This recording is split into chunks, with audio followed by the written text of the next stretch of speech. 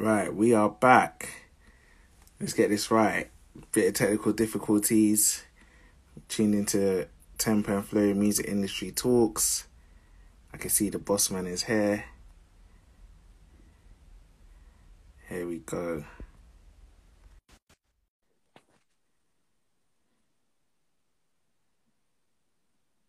Let's get him on. We're Hey, back.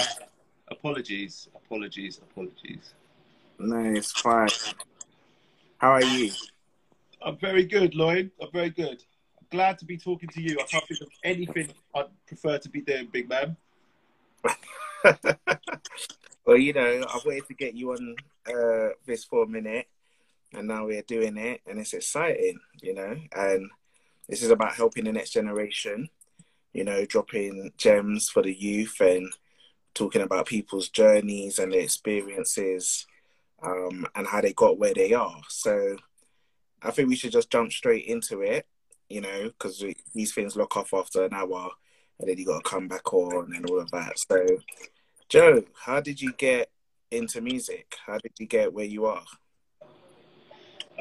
It was just the right place at the right time. I had a friend whose younger brother was making lots of sort of dance music, garage music tunes, and he was licensing them onto small labels as and when he did them.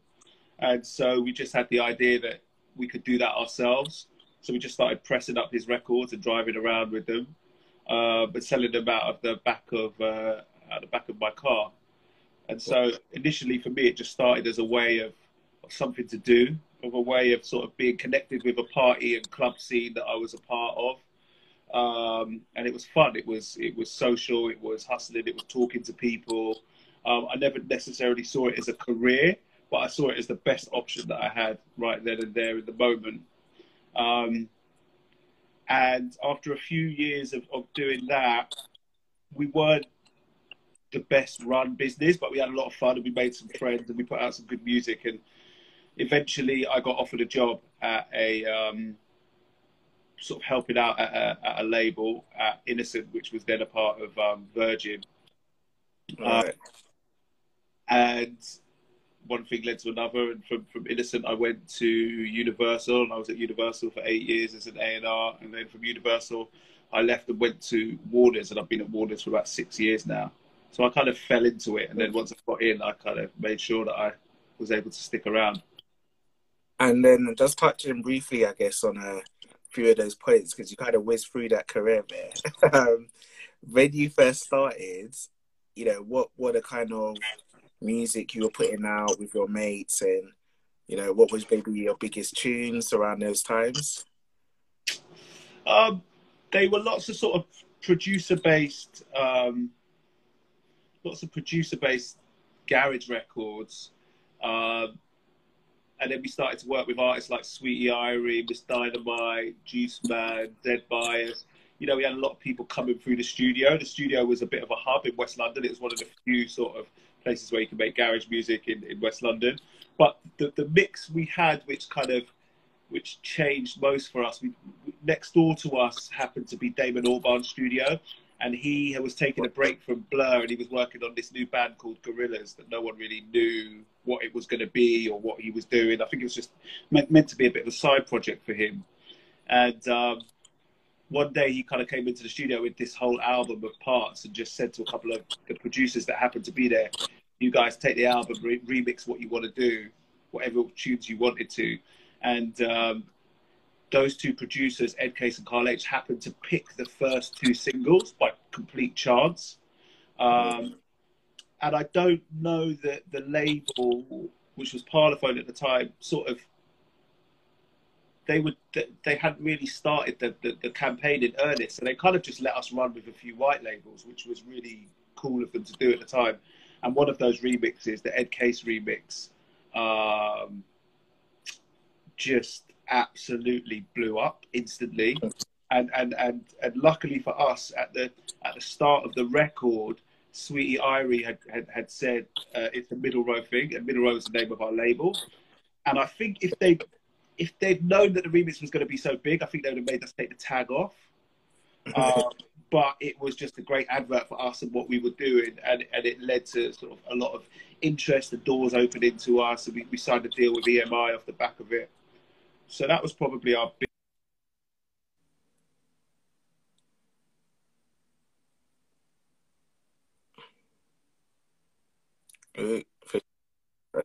Our big break, yeah, at that point. Wicked. And I guess, what does that feel like? You know, you're working with your mates, you've put out this big remix, a label comes, you're not necessarily knowing what a label does, and they're like, hey, here's this check. You know, what did that feel like to you guys? Why did you do EMI? What was the thought process behind all of that? To be honest, it was all very hand to mouth for us. We were trying to build something. We were scrabbling around. We weren't really paying ourselves. So although the check was a decent amount of money, it was all, you know, I think we just took the check, and there was like, between artists and people running, like me and my two mates running the label, there was like 10 of us. I think we literally just took the check and divided it by how many people there was. I think that was just the way it was. That was the vibe of it. Looking back in hindsight, we had some great ideas, some stuff we had really worked out within ourselves. And I think some of the young managers and young people putting out labels that I meet today are far more organised than we were, to be honest. But it kind of worked out through just sheer energy and enthusiasm. But I never remember there being a massive payday where everything was all right. We always had like rent to pay and this to pay and that to pay and food and, you know.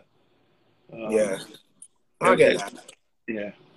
And then so you're running this label, you're with EMI, and then I guess the opportunity comes to be an A&R man, you know, have a job in a label. What was that feeling like to you? You know, how did that happen?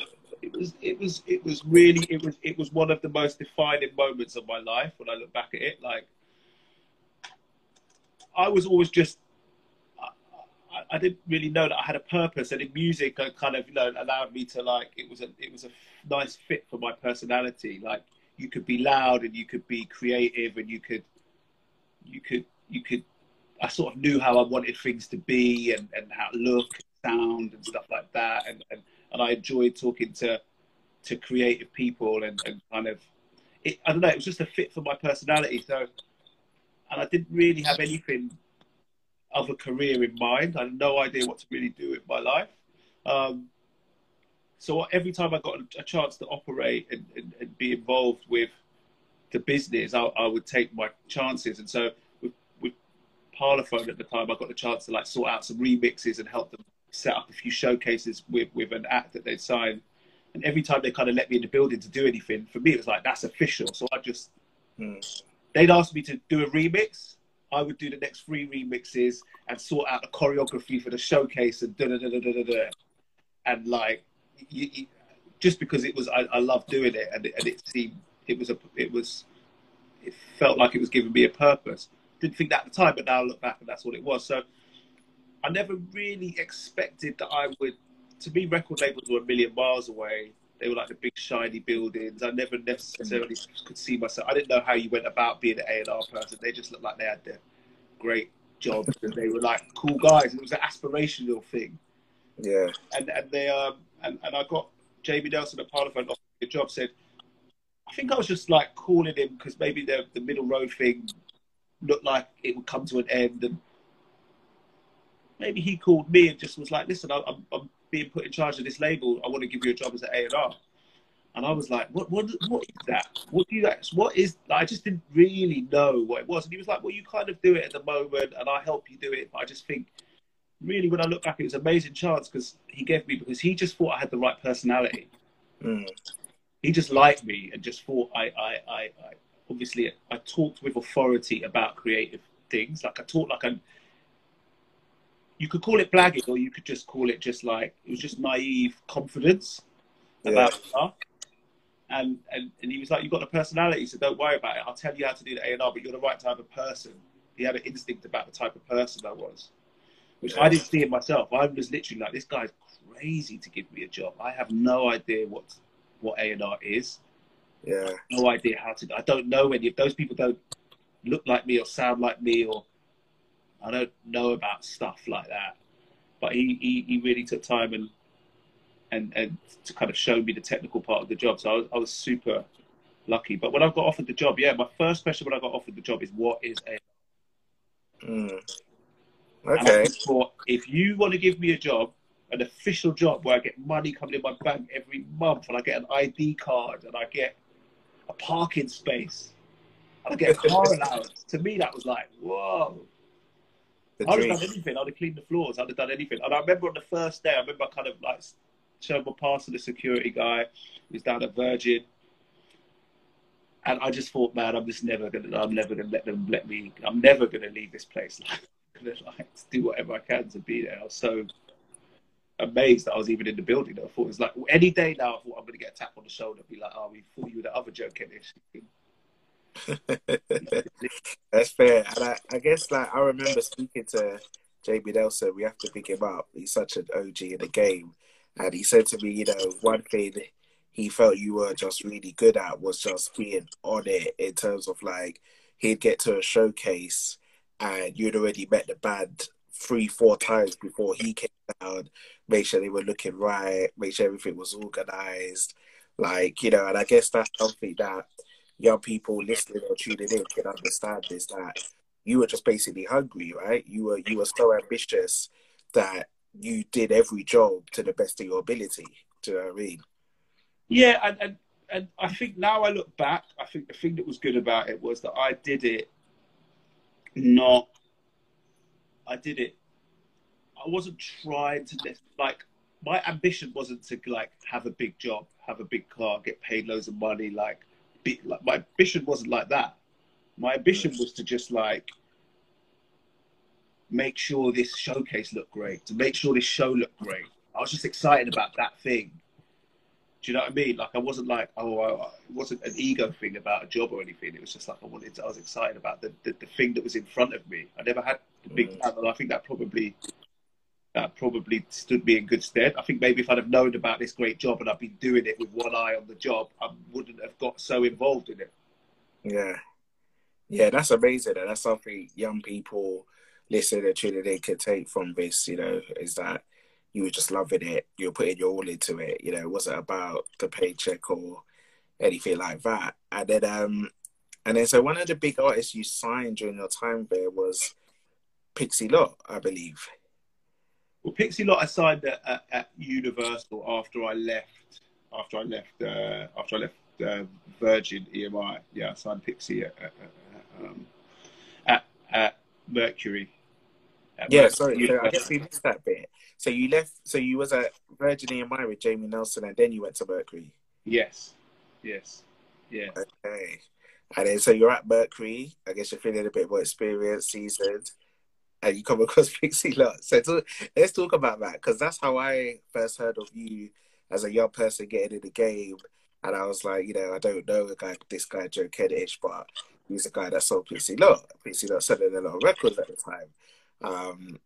Just touch on that briefly from your point of view, what it was like, I guess, to have that. It was, Jamie had taught me, like, when I got into it, Jamie was like, okay, there's all these guys doing, at then indie guitar music was a big thing. So he was like, you can either, you know, he's like, you need to concentrate on pop music because you're experiencing dance and hustling and remixes and songs and that, like, this is a good place for you. You'll be able to get pop music and you like songs and really, you know, soul music's a big love of mine.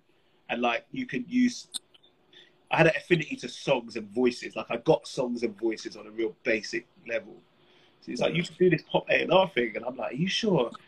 Because previous to that, like I would have considered myself a sort of underground dance and hip hop guy. I was obsessed with like New York hip hop, obsessed. So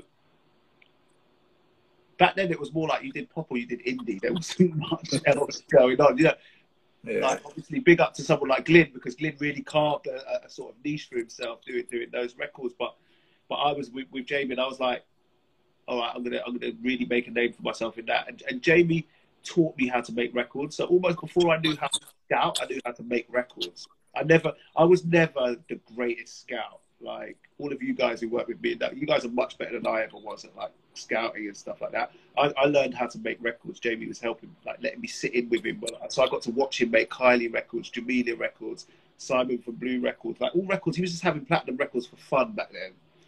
Yeah. So it was real A&R, like from like nothing to finished album, everything in between. You'd have a hand in it. So I felt like I kind of watched that. That was all I knew how to do because I'd just been watching him. So I joined Mercury because they didn't have anyone doing sort of A&R pop stuff. So I thought, at least I'll go there and there'll be no competition because I don't know what I'm doing. So the last thing I want is to go somewhere where there's someone better than me at what I do. Yeah. But there was no one over there doing what I did. So I thought, at least I'll be the best person who's doing what I do. So it means I won't be doubling up on the same act as someone else. I won't be, you know. And it worked out for me. So, but I joined there. This was in the old school days when I was trying to sign acts, and I'd be trying to sign this act, and I kind of pride myself on being able to get on with acts quite well. And I'd get on with the act, and I think like they're going to sign to me, and then 2 minutes later they'd sign to Simon Gavin or Paul Admiral. They'd sign to someone else, and I'm like, no way they could have got on with this act. Like the act loved me. Like, Yeah. I would. We got on wicked. We was out all night. And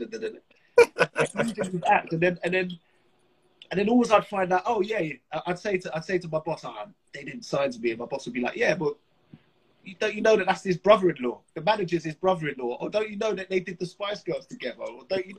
And I'd be like, yeah, but I could have made the best record. They're like, no one cares about that.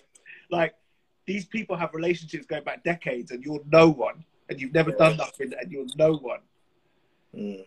And so I was there for a little while, and no one had signed to me.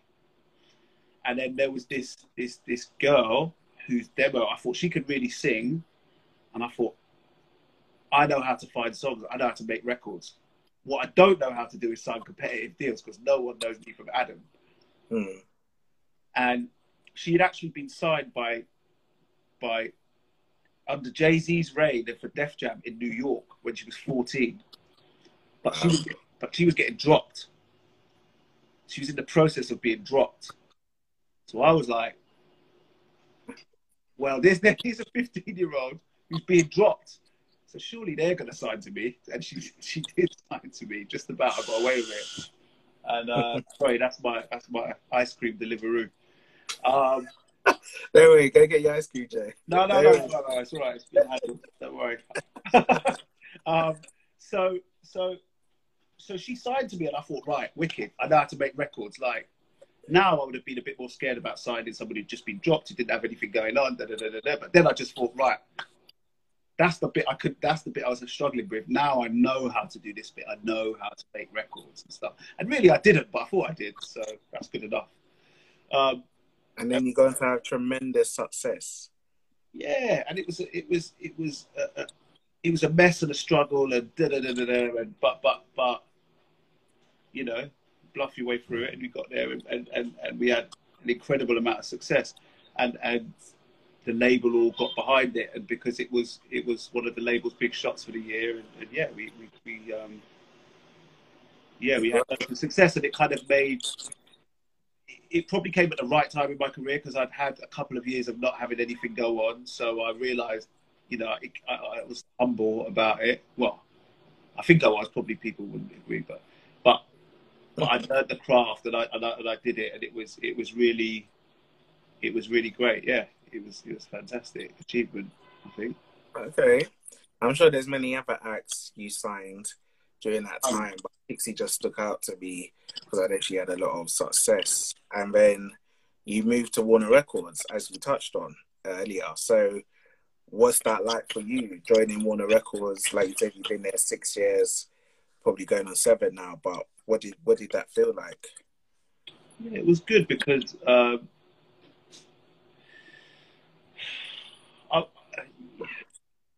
it was good and it was scary. I'd like had some success at Universal. I'd just done the Vamps, and the Vamps are enjoying great success at Universal. And I kind of thought to myself, how could I forget the Vamps? Oh my God. Yeah, but when I left with the Vamps were kind of riding high, and I got this offer to go and join Warners, who again didn't have anyone doing what I did, and it was being run by a friend, Phil Christie, who. Big up, Phil. Because when I left Innocent Virgin, my first job, the guy who ran it said, we're going to lose you. Who can I get to replace you? And I was like, why don't you give Phil the job? He works in TV.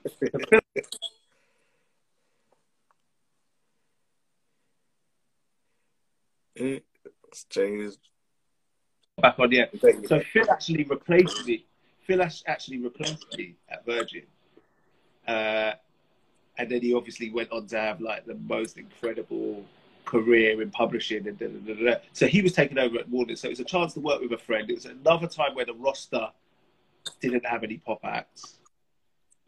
And but then I thought, I've got a good roster at Universal. Do I really want to start again? But I thought, the way this game goes, you either go on a high to a place you want to go to, or you go on a low and knows where you're going to be. So I took the chance and went over to Warners, yeah. And then, you know, so you're at Warner doing your thing, and then the superstar Dua Lipa comes around, you know. Can you talk to the people? Because the reason I get you to explain these things, just so you know, is that there's two types of, I think, people that are the audience for this podcast. There's artists, you know, that want to know what you've signed, why you find certain artists, or what you've seen in certain artists. And there's people that want to be executives and do what you do and do what I do. So I think we have to touch on the Dua situation, because it's like, I remember hearing about a girl called Dua Lipa, but it didn't feel like it was this massive bidding war or competition. And even when she got signed, I didn't know what she was going to do. But currently, she's the third most listened to artist on Spotify. That's incredible. So let's talk about that. How did that come around? How did that happen? And, you know, what was the process of getting to where she is now? Yeah, it wasn't a hot deal. Nothing that I've ever had big success with has been that hot a deal, if I'm totally honest with you. And I haven't had major success with any artist that's had, bar one, I haven't had major success with any artist that's previously had music out. So the way I do it is I just meet someone that I like and I'm interested in and I want to hang out with and I want to like see what they can do, and I approach it from that way, which is quite a naive, basic way of working. It's not particularly stat-based. It's not particularly process-based. It's just based on a gut and an instinct about who I want to be around for the next 2-3 years. And Dua was one of them. Like, I'd heard a couple of demos on SoundCloud, which were good, but they weren't like Stop the Traffic, who the hell is this? You know, they weren't polished. They were someone doing some SoundCloud covers in their bedroom. But interesting, because the song choices were quite interesting. And then I went and met Ben Mawson, because I was looking for new acts. So I had to catch up with Ben, see what he had. And I'd heard about this girl Dua, so I'm thinking, I know that they don't want to play it to anyone, but if I go there, shoot the shit with him for a bit, then hopefully I'll get to hear something about this girl. Yeah. And so we eventually get onto the subject of her, and he says, yeah, I've got her, but we're not playing music to A&Rs. We're not seeing no A&Rs for a bit, like, which is like, that's like catnip saying that to an A&R. So that was driving me crazy, and that was really annoying. But then he took a call and he said, lucky for you, like, she's about to come in and sign some papers. So just by chance, she just walked in and she was like, yeah, she was just a ball of energy. She started rap, like, I think the Chance the Rapper or Future mixtape had just come out. So she starts, have you heard this tune? And then she starts rapping it at me. I'm like, yeah. And then she starts rapping the whole tune at me. And then she's like, yeah, mate. Like, she's just a character. And then I liked her. I just was like, I want to hang out again. Like, I had no idea what type of record she'd make, but I knew it'd be interesting. I was interested. And it was just a gut reaction that something could work. She was super young. She was a bit she was, let's just say, a raw talent. But again, I just thought, like, this is what I could do. Like, my skill set and personality match this person. Because that's what, for me, with signing an act, it's like, I've passed on loads of acts that have gone on to be successful, but 99% of them I'm cool with that, because I'm like, that just wasn't a fit for me personally. And like, you could have a person with incredible talent, and if they're not a fit for my skill set, I don't believe that they'll have success with me. So I'm trying to find people that fit with my skill set that I can help. Yeah, I just felt like she did. I was with her. I was just positive that I knew how I was the right person for it. Yeah, yeah. I get that. That totally makes sense. And then, you know, it's funny because the story I mentioned to you the other day, touching on it briefly, where I was told by somebody else at the game that you made the decision that New Rules had to be a single, which felt like a turning point or a moment that kind of spearheaded their off into, you know, a next level trajectory. What was that like for you? Obviously, working that campaign, and to young people listening, like having that feeling of, I need to back my gut. You know, I need to really go with this record. You know, what was that like? Yeah, I mean, like, I'm uncomfortable with people like with it being characterized in that way, because I think that really what this job is about is like, you make lots and lots of decisions, you get some right and some wrong, and over the course of time you hope you get more right than wrong. And so there were hundreds of decisions made throughout the process with her that led to her stardom. So it definitely wasn't down to just one moment or that, but that was certainly a song that I liked. But what I will say about that story of that song is like,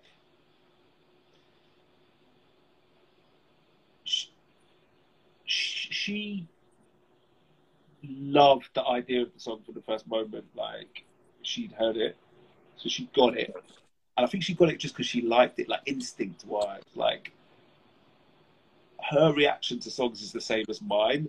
Like, that chat, like, it's a hit, doesn't mean anything to her, and the same way it doesn't mean anything to me. Like, I just got to like it.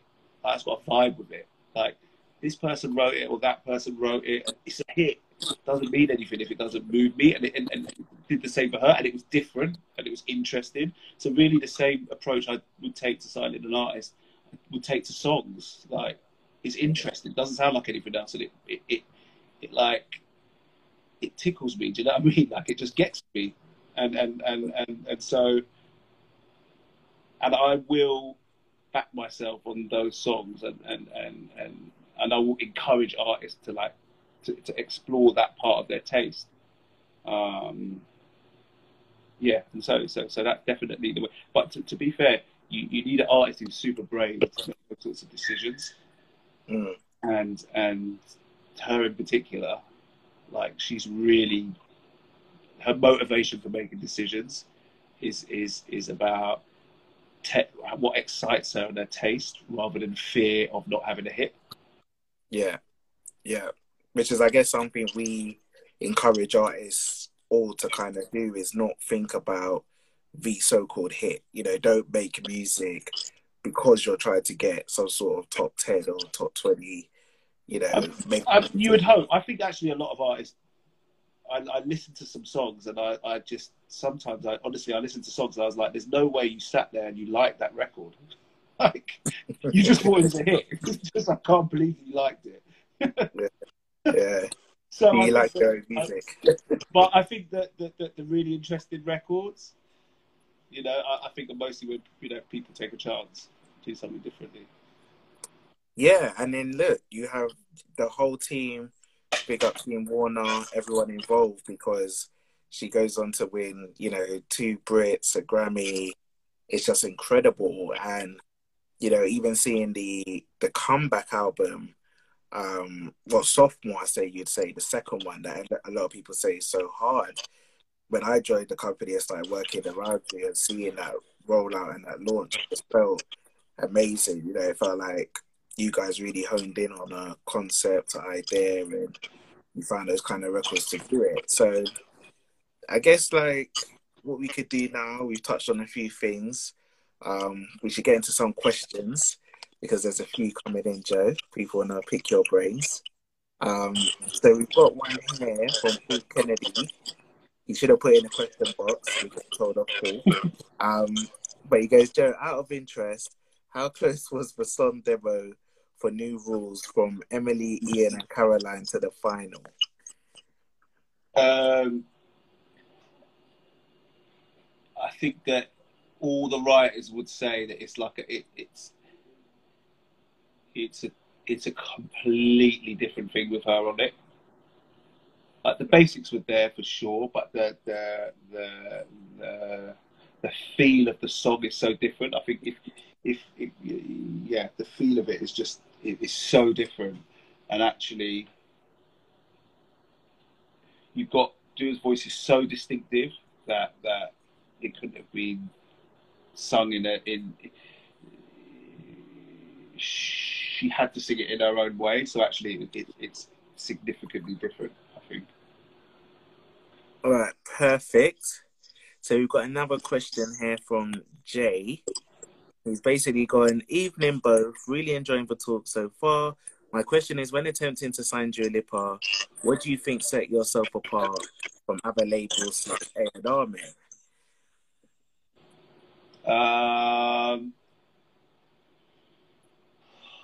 I think that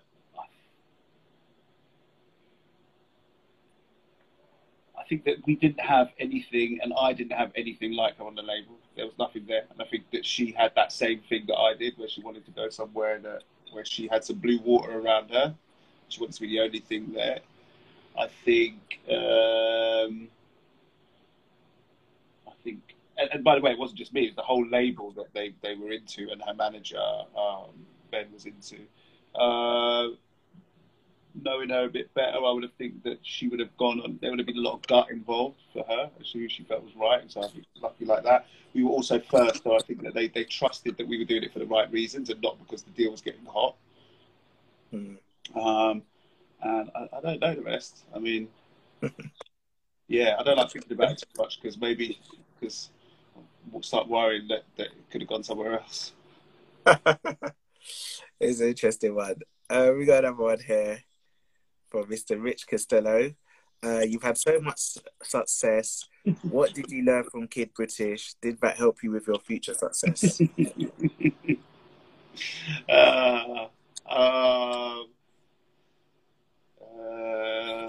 I've learned from every single act that I've ever did, and actually there were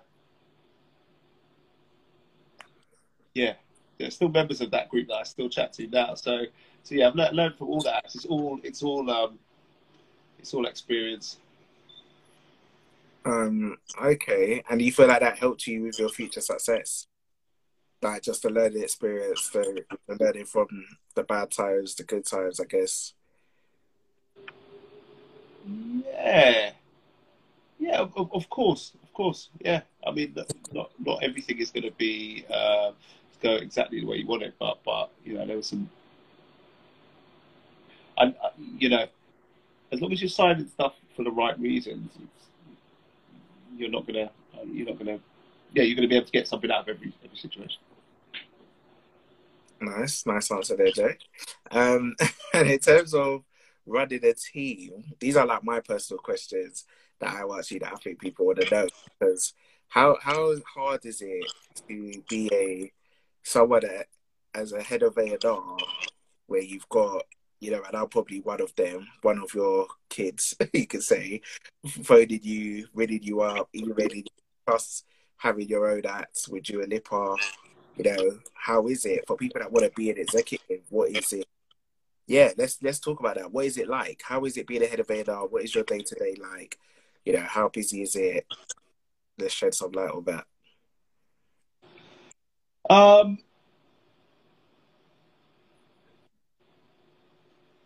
I find it quite hard. Well, I found it quite hard at the start in that it's the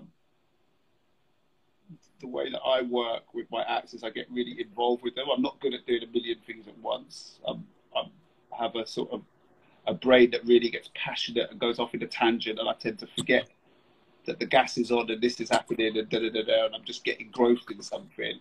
So I'm much better like that. And A&R is a project-based thing, and I'm good at like just getting involved with that. And I think when you kind of are managing a team, you have to have your eyes on lots of different things, and you have to kind of step back. So I think that it's a real challenge, to give as much help as you need to everyone. To I would like to be like how Jamie was for me, and to give as much mentorship to people as Jamie did to me, and give people their chance, and to balance that against also giving the most to your acts, because I know that when I'm good at my job, I'm really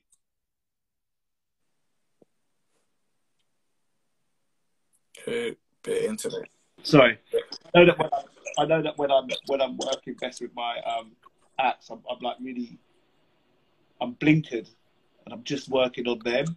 So those are two conflicting things that you have to balance a bit. But yeah, I don't really like my style isn't really telling people what to do. I prefer to kind of like do the job well, and hopefully people can kind of see that. All right, perfect. We got more questions coming in, Joe. You're in demand tonight. Holly Badders goes, what's the best piece of advice someone gave you in your career? Good question. It's a really good question. I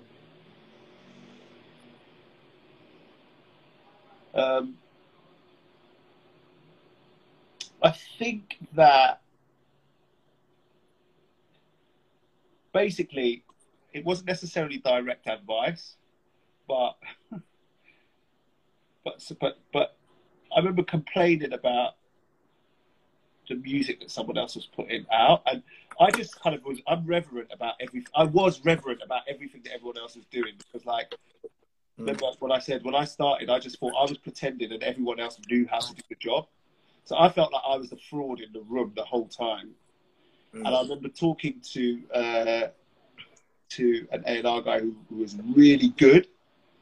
And I'm like, yeah, and they have someone else put out a record, and I'm like, I must be wrong because they put it out, and I think it's rubbish, but they think it's great. And this person was like, no, most of what other people do is really like terrible, and like, and I'm not explaining it very well, but what they did was it was like, don't judge yourself off what other people are doing. Like, be true to your own sort of creative standards. And it's all right to have that sort of creative arrogance of like, that's not good enough. I don't think what they're doing is good enough. Like, my artists have to do better, and the record that my roster puts out has to be better, and the records that our label puts out have to be good. Do you know what I mean? And just and everyone's good is different, but I think that thing about sort of having a level of taste for yourself is really good. It wasn't direct advice, but it was just like an attitude of don't judge yourself by just whatever other people are doing. Do you know what I mean? Hold yourself to some sort of standard, which you don't always hit, especially in other people's eyes. But I think that was kind of not direct advice, but that was good, I think. Believe in your own source. Believe in your own source. Paul Kennedy has another one here. Was New Rules a song pitched to you, Joe? Paul really wants to know about Paul really wants to.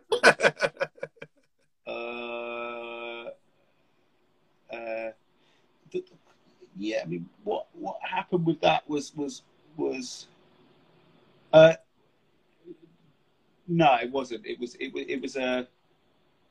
It came through osmosis. Dua was working with the people, blah blah blah blah blah. It was like it was a song that just sort of came into the process. But it wasn't an old-fashioned pitch. No. Perfect. And we've got more here.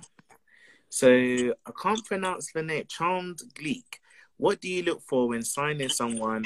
Is social media presence important, or is the work and drive enough? How can you make yourself stand out? I think you touched on it earlier, didn't you? But you can touch on it. Like, you know this, Lloyd, because we talk about this all the time in A&R. Like, there is no magic formula for what it is that we look for when we sign people. As I said, I really had success with artists who've never put out music before. But as you know, in our A&R meetings, we kick the tires. We play the song. Is the song great? Is the voice great? Yep. You know, social media is like people sometimes like dismiss our social media as just numbers, but really, social media are fans. So social media can be a modern equivalent of walking into a gig and seeing 500 people singing the words. So it's fans engagement. Now, obviously, it can be cheated, and not every fan is equal, and but it's a way of looking at whether people like what someone's doing. So it's important, but it's not everything. I mean, always songwriting ability, voice, and just that kind of way of presenting yourself is going to trump everything else. It's going to trump everything else. Yeah. Yeah. So, but I'm maybe more old school than other people, and so other people might look more at figures, but I'm kind of looking at the long term future of the artist, how big that they can be, and I think that's what we do as a label as well. Kind of what we're interested in. That's how we're built. Yeah, I agree. I totally agree. And then we've got another question from Rich here. Is it ever too late to be an A&R? Is there an age when you can forget about trying to get into a label as an A&R person?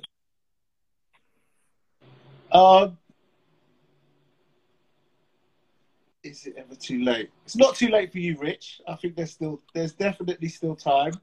But for people, I mean, look, I'll tell you what it is. It's a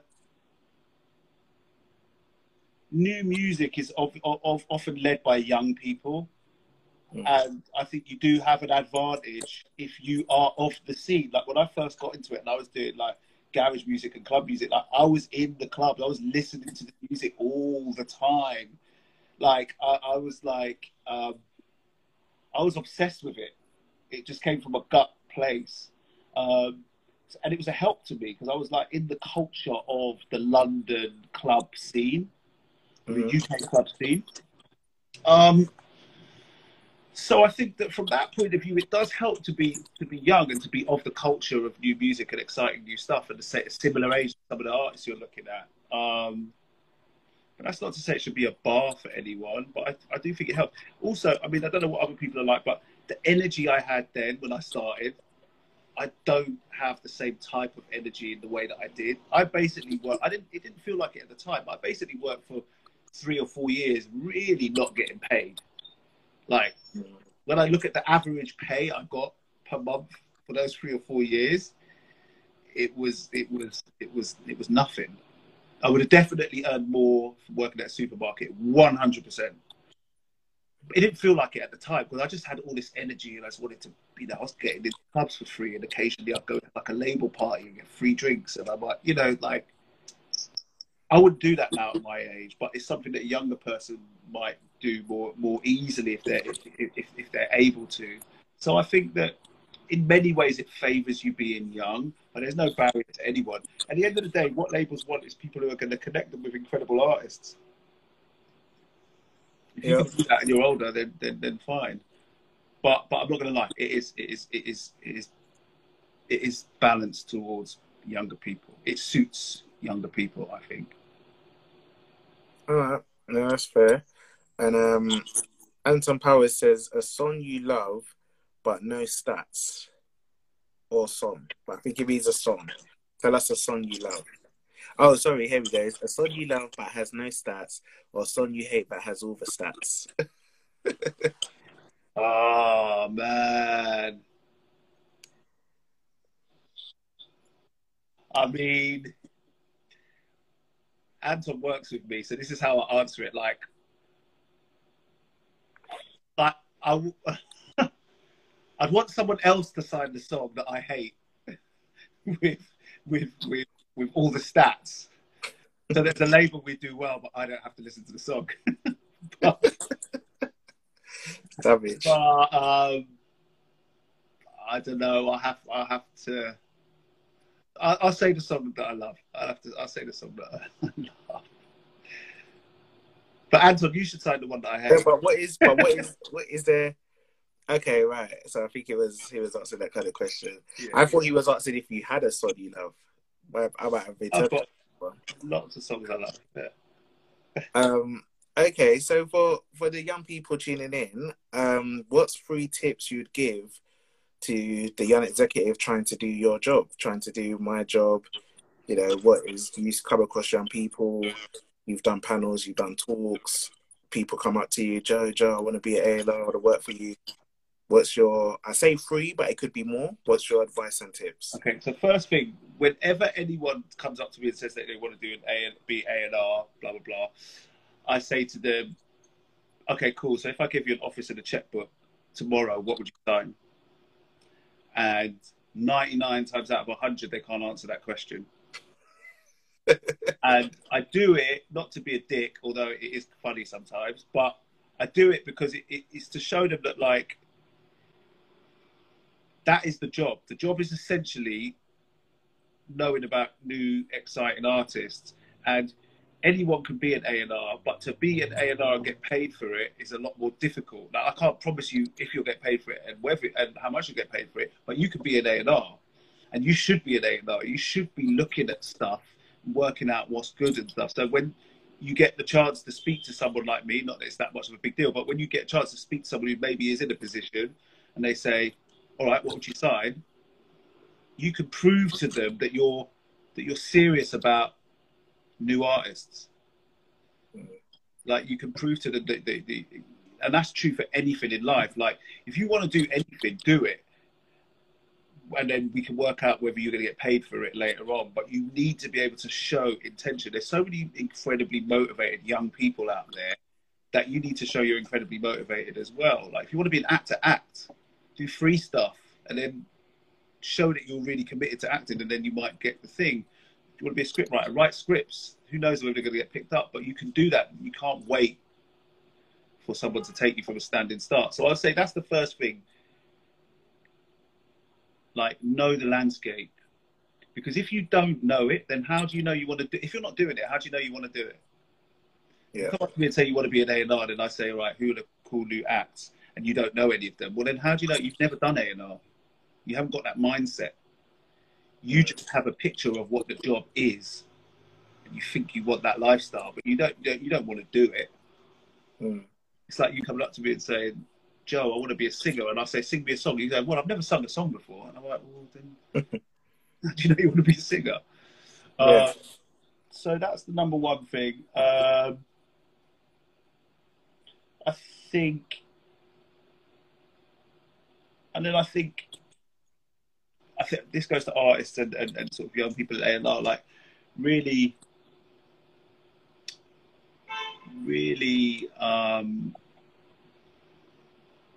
I think difference is really important now, and to artists doing interesting stuff. So I'd say just always kind of like migrate towards people who sound different and catch your interest. When launching an artist these days, the first moment that they have to do is they have to kind of make people kind of stop and their jaws drop a little bit and go, oh, what the fuck's that? Like, that's what you want. So try and go for things that just catch your interest. Whenever anything just catches your interest, that's a sign. Like, don't try and like be like, oh, they could be big and they're a bit like that, and I don't really like it, but it could do this and that. Like, don't think like that. Think like, this is really interesting. This gets me, because if it gets you, it'll get other people. So I think that gut element is super important. I'd say people need to follow that. And then I guess be relentless and surround yourself with new acts. You've got to be in the middle of it. You've got to surround yourself with new acts and make yourself useful. Yep. If you can't be used, you're not useful. There you go. You said it better than me. Couple more before we wrap up. Benji here says, how important is the approval of your peers when deciding on a song or record release? He's going for both of you. Joe's answering tonight, not me. How important is the approval of your peers when deciding on a record release? Like, this comes back to that point, like, where I think that I think you have to be arrogant about your own taste. So I say I don't really.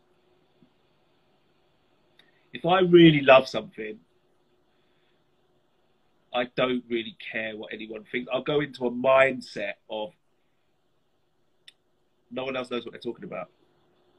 Like I'll go into that sort of like shell of like, because I'm going to take a song and I'm going to be fighting for it for maybe the next 6 months to 12 months to get it through, to get it picked as a single, to work through, to convince radio it's great, streaming it's great. I'm just going to go to war for this song. So I just kind of get in the mindset of I love it and I trust my own taste and I don't care what people say about it. And if someone says, oh, I don't really rate that thing you're doing, or I get that impression.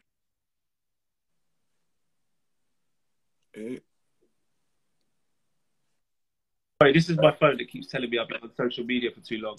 Like if someone kind of like tells me stuff, I just have this. Sometimes I'll be rude to them. I just have this thing in my head like, oh, they're an idiot. Like they don't know what they're on about because I'm trying to. Because I think that's how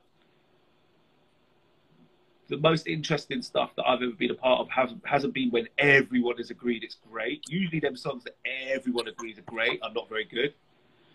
But it's the time when like you've got a little feeling that there's something special about this that other records, and it's scary. So you've got to start I find I've got to start getting defensive and like being a bit of a dick, and like that's what I find. So the approval of my peers is not important at all. Like I'll go into a mode where I don't really care what they think. Having said that, there are a couple of people, and it's not necessarily A&R people, but there are a couple of people in the office who like. I like their opinion. Like I like their opinion, and they know who they are. Like I like their opinion. One of them I just see is listening at the moment. She knows who she is, but there's a couple of people that I just like. They tend to get it right, and it could be anyone from like the security guy to your auntie. Like, but occasionally there's the odd person. I'm just like, what do you think of it? Because I like their ears. Do you know what I mean? Not like I don't need everyone else to like it in the label. No, definitely not. Now it's funny you say that. I think we all have those people where you just say, "What do you think of this?" You know, I've got a few friends outside of music that I can just say, "Oh, what do you think? What do you know? Have a listen to this. Yes. You know, what's your take?" And it's this, you know, it's a sound bed, I guess you'd call it. A couple trustworthy people. 100%. And then you play it to people when you play songs to people when they're in the room, and then once you played it to 10 people, you realise, oh, there's a dip in energy after the second verse. Like I noticed that the temperature in the room drops at that little moment, and it picks up for that, and people see people's body language change at this bit of the song, and you just kind of, after years, you just kind of get that experience of like what it's like playing new music or new artists to people, and you can kind of like, and you can kind of sense it. But it's not in a straightforward thing like, oh, blah blah blahs wants to sign it, therefore I want to sign it. To be honest, there's a lot of people out there that when they want to sign it, I think, oh, it can't be any good. We shall name no names. No, definitely. Sometimes someone goes for a record, I'm like, oh, this must be trash. Fair play. All right. What we got? Science here says, as a songwriter, how somebody can reach to an A&R person. What do you recommend?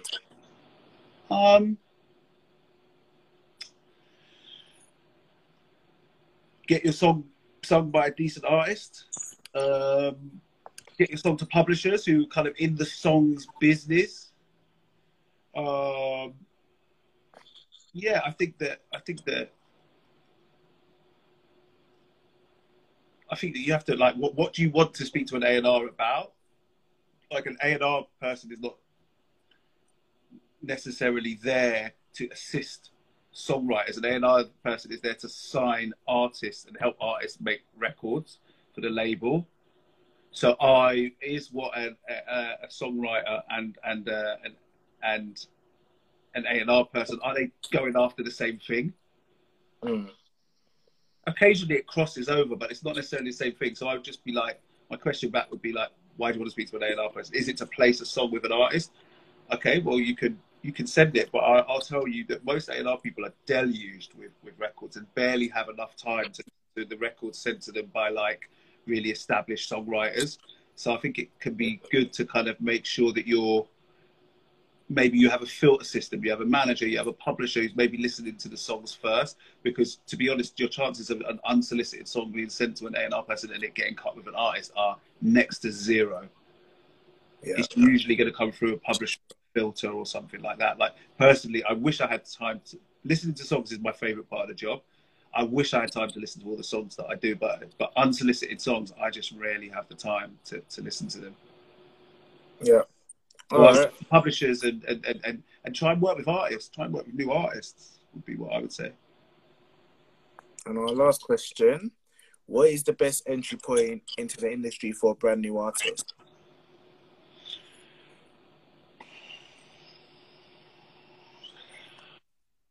I mean, what I would say is, like, as a brand new artist, what is your goal? Your goal isn't to enter the industry. Your goal is to have success, right? And to get your music heard by the most people you possibly can. That's your goal. So your best point into the industry is the best point that helps your career get to where you want it to go.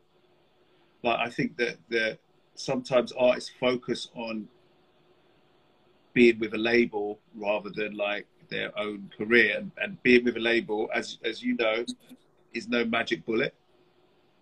Nope. It's really not. Like it's we have lots of resources, but it's a struggle to try and break artists, and if artists aren't in the right place and at the right level, then we're not going to break them either. So yeah, there's no right or wrong place to work into the industry when it's right for you, I guess. But what I would say is there's so much a young artist can do now to get themselves out there. There's so much in their own hands in terms of getting themselves out there. And I would say that focusing too much energy on entering the industry is a mistake. And really a lot more energy can often be spent on making sure the music and the content is really good. And also, like, major record labels are like the end of a long process. Like, we're not necessarily the right entry point for a brand new artist oftentimes. I think sometimes it can be like having a great manager, having a great live agent, having a good video director who you're making content with. Like, there could be lots of other actually far more helpful places to enter into industry relationships with than with a major record label. I agree. I've just seen Joe Gossa's entered. Joe Gossa, you're coming on here. I'm calling you tomorrow. Joe too. Joe Gossa. Yeah.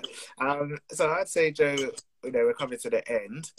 A question I always ask a lot of people, what would you tell the younger Joe Kented? What you know now, the success, the highs, the lows. What would you tell the younger Joe Kented?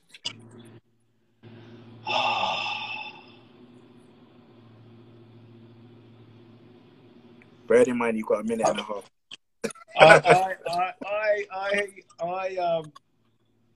I've had a really great career, and I've been really lucky that so many of the artists have trusted me to work with them.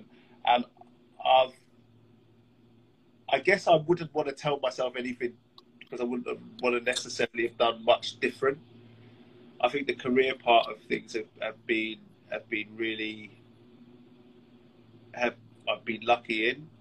I think that I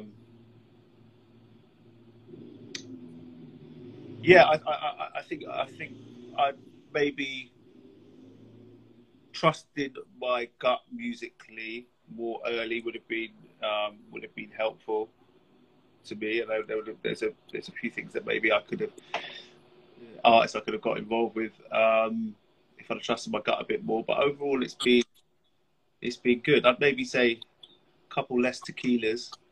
Maybe don't go to INAPA quite so many times. It's not necessary. But overall, it's been pretty good. Oh yeah, wow. Sign Adele. I'd have told myself that. Wait, did you pass up on it? No, I didn't pass up on it. Don't spread that rumor. I didn't pass up on it. I didn't pass up on it. All right, Joe. Sorry, your leg. No, thank you very much for doing this. yeah, I hope everyone tuning in has learned. And this has been Tempo Flow Music Industry Talks. This is also a podcast on Apple and Spotify. The video will be back here to watch. Joe, thank you very much. Pleasure. See you soon. Cheers, mate. Bye bye.